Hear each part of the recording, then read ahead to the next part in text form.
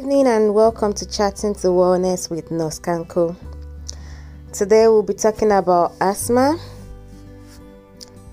and we'll be talking about the causes, the possible triggers, the symptoms of asthma,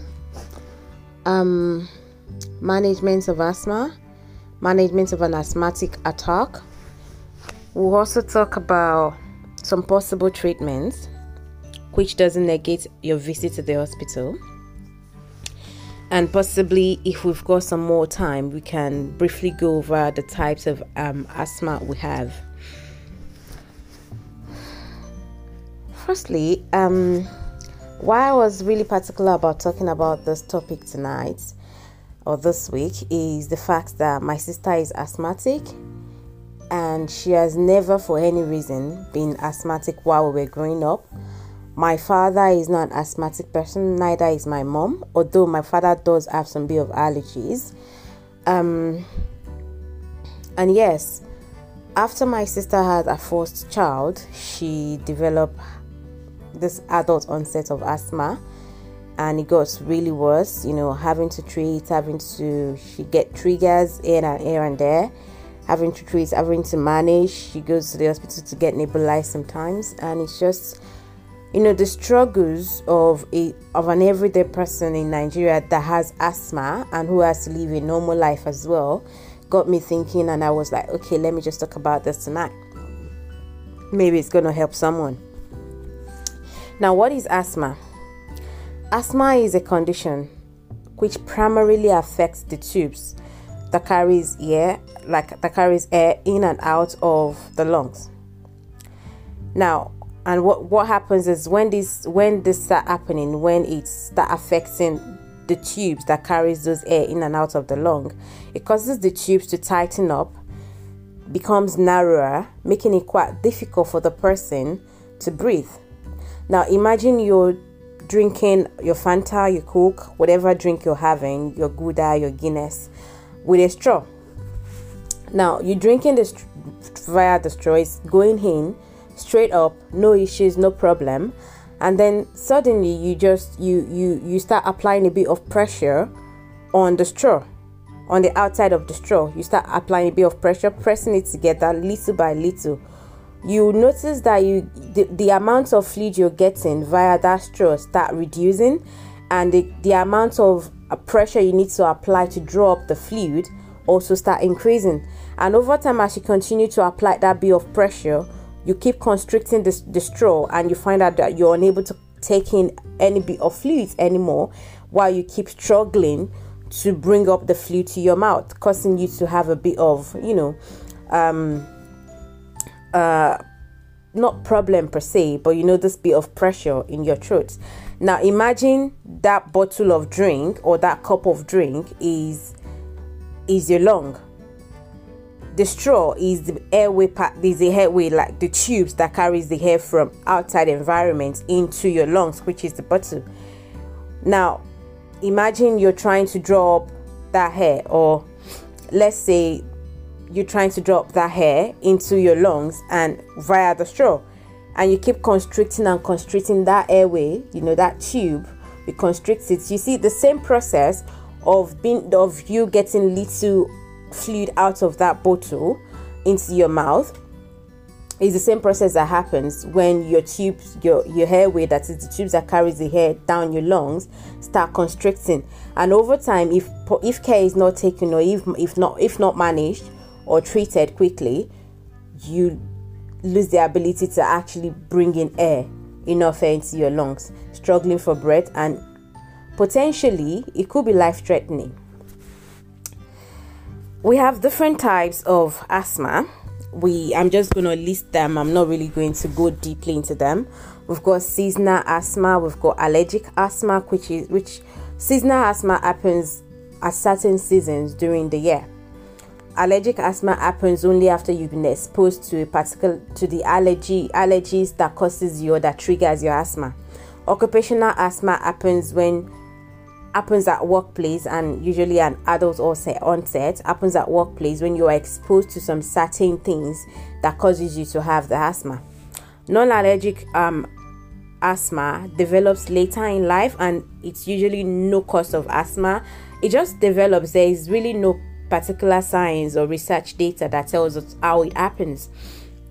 Exercise induced allergies happens, asthma happens when you overexert yourself, or when you do some bit of exercises, probably like cardio, that causes you to go into asthma. But you would have had asthma before. It's not that the exercise causes it. The exercise just might trigger it. We've got severe asthma, we've got adult onset, and we've got childhood onset. Now, usually for people that have asthma is a lifelong event. Actually, is a lifelong condition, and usually start from childhood. Like, it's usually from childhood, but like probably 70% of it, or more than half of the cases, is usually from childhood. But over time, we've had adult onset of asthma, and for the adult onset, it happens for the rest of your life, sadly. Also, sadly, asthma is incurable, but it's very much manageable, and you can live your normal life without even having a crisis or an asthmatic attack whatsoever in a year, in 2 years, in 3 years. And that's what I'm going to talk about today. Now, we're going to talk about the causes, the possible causes of asthma. Now, what are the causes? Causes are reasons you might get asthma. There are causes and there are triggers of asthma. Now, they sometimes are interwoven. Sometimes the triggers can be the causes, and the causes can be the triggers as well. The triggers are just, the things that can make your asthma worse. Usually the causes of your asthma could be a trigger that says what causes it initially might trigger it to make it worse. Now, there are quite few causes of asthma. One of them, or the number one of it, is actually family history of asthma or allergies. Now, when I was talking about my family the other time, remember I said my father has some allergies. So that already established a sort of family history of possibility or an increased risk of getting asthma. Now, a family history of asthma or a family history of allergies, sort of allergies to pollens, hay fevers and stuff like that, could predispose you to getting asthma. Now, smoking as well. Now, I'm just talking generally, not about a particular type of asthma.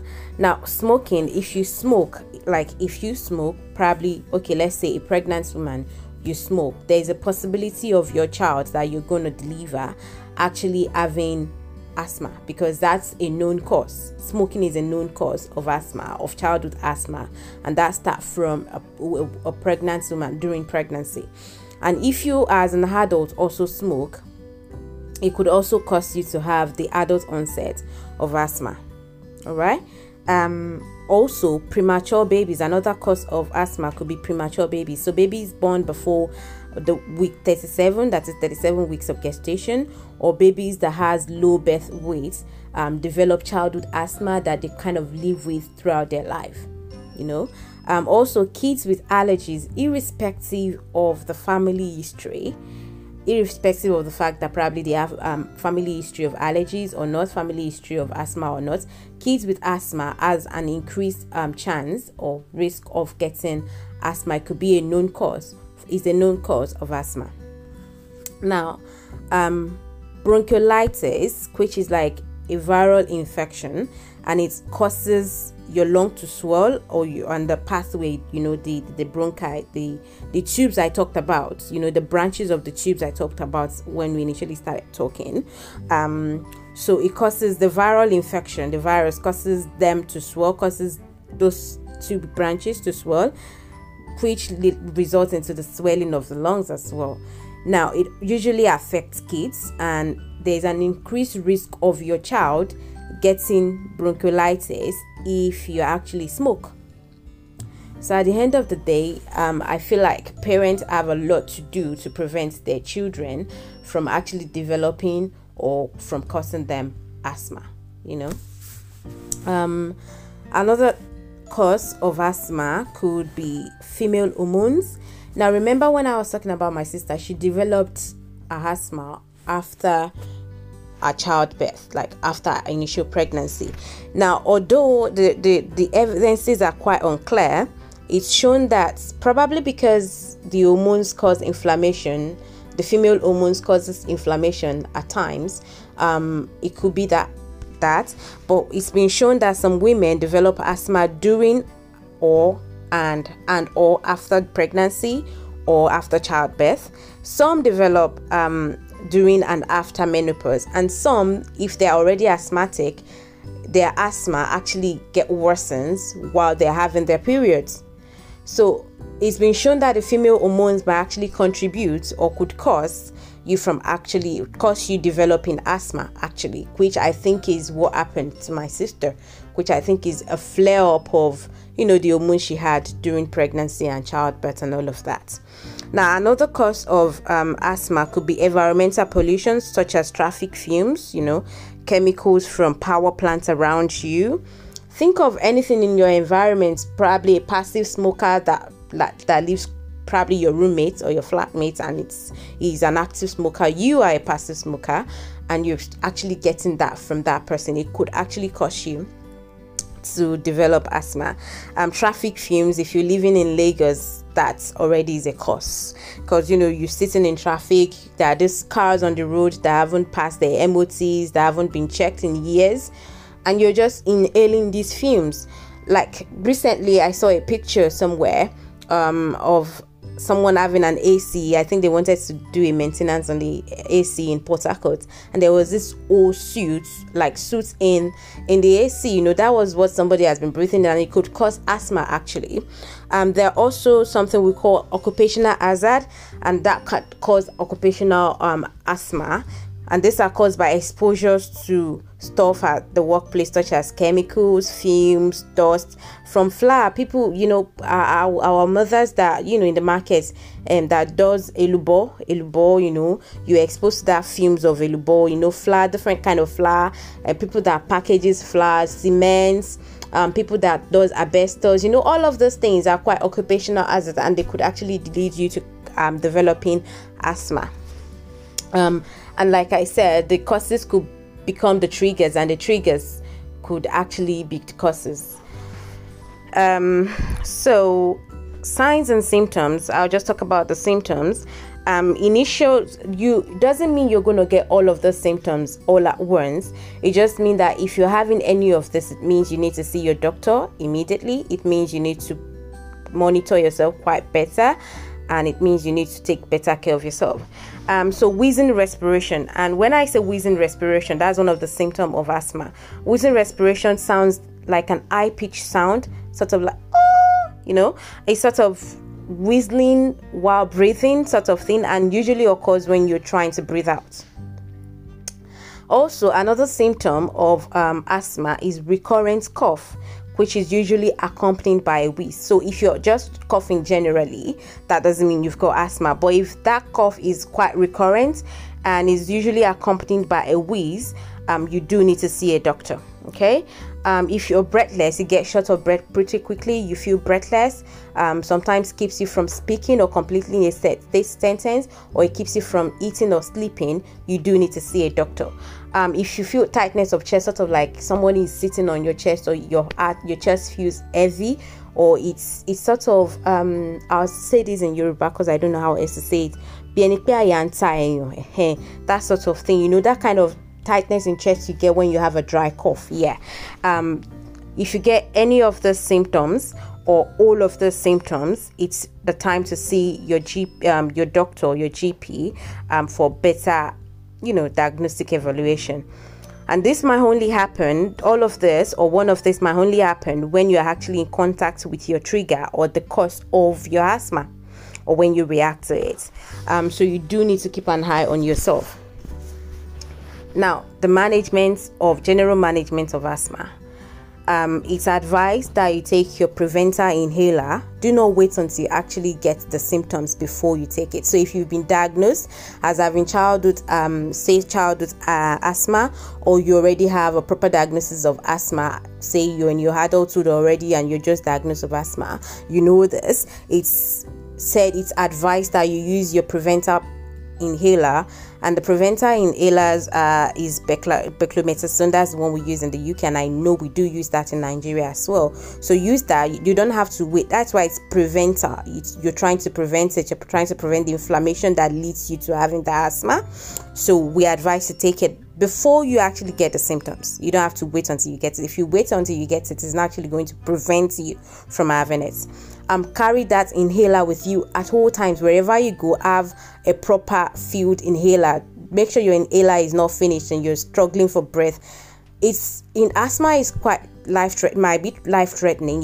When you are unable to breathe properly, you're not getting air into your brain, into your vital organs, your body shuts down, which inevitably might be death. Make sure you use the right technique when you're using your inhalers. So make sure your mouth closes around the inhaler. You take your puff, you keep your mouth closed for a few seconds, say 30 seconds, and breathe normally during that time. And then you repeat 10 to 15 minutes after your initial puff.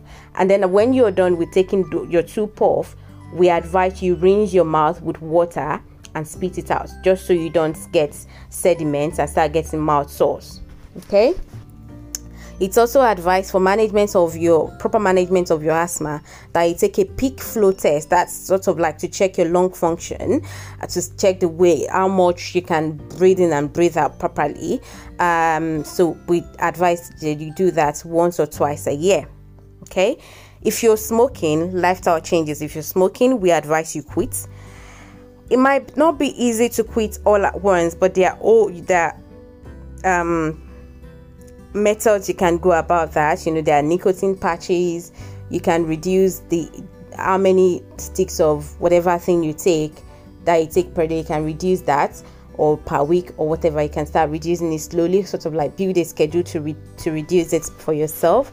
All of that you can go about ways, or if you need to see a therapist to help you through that, you can see a therapist.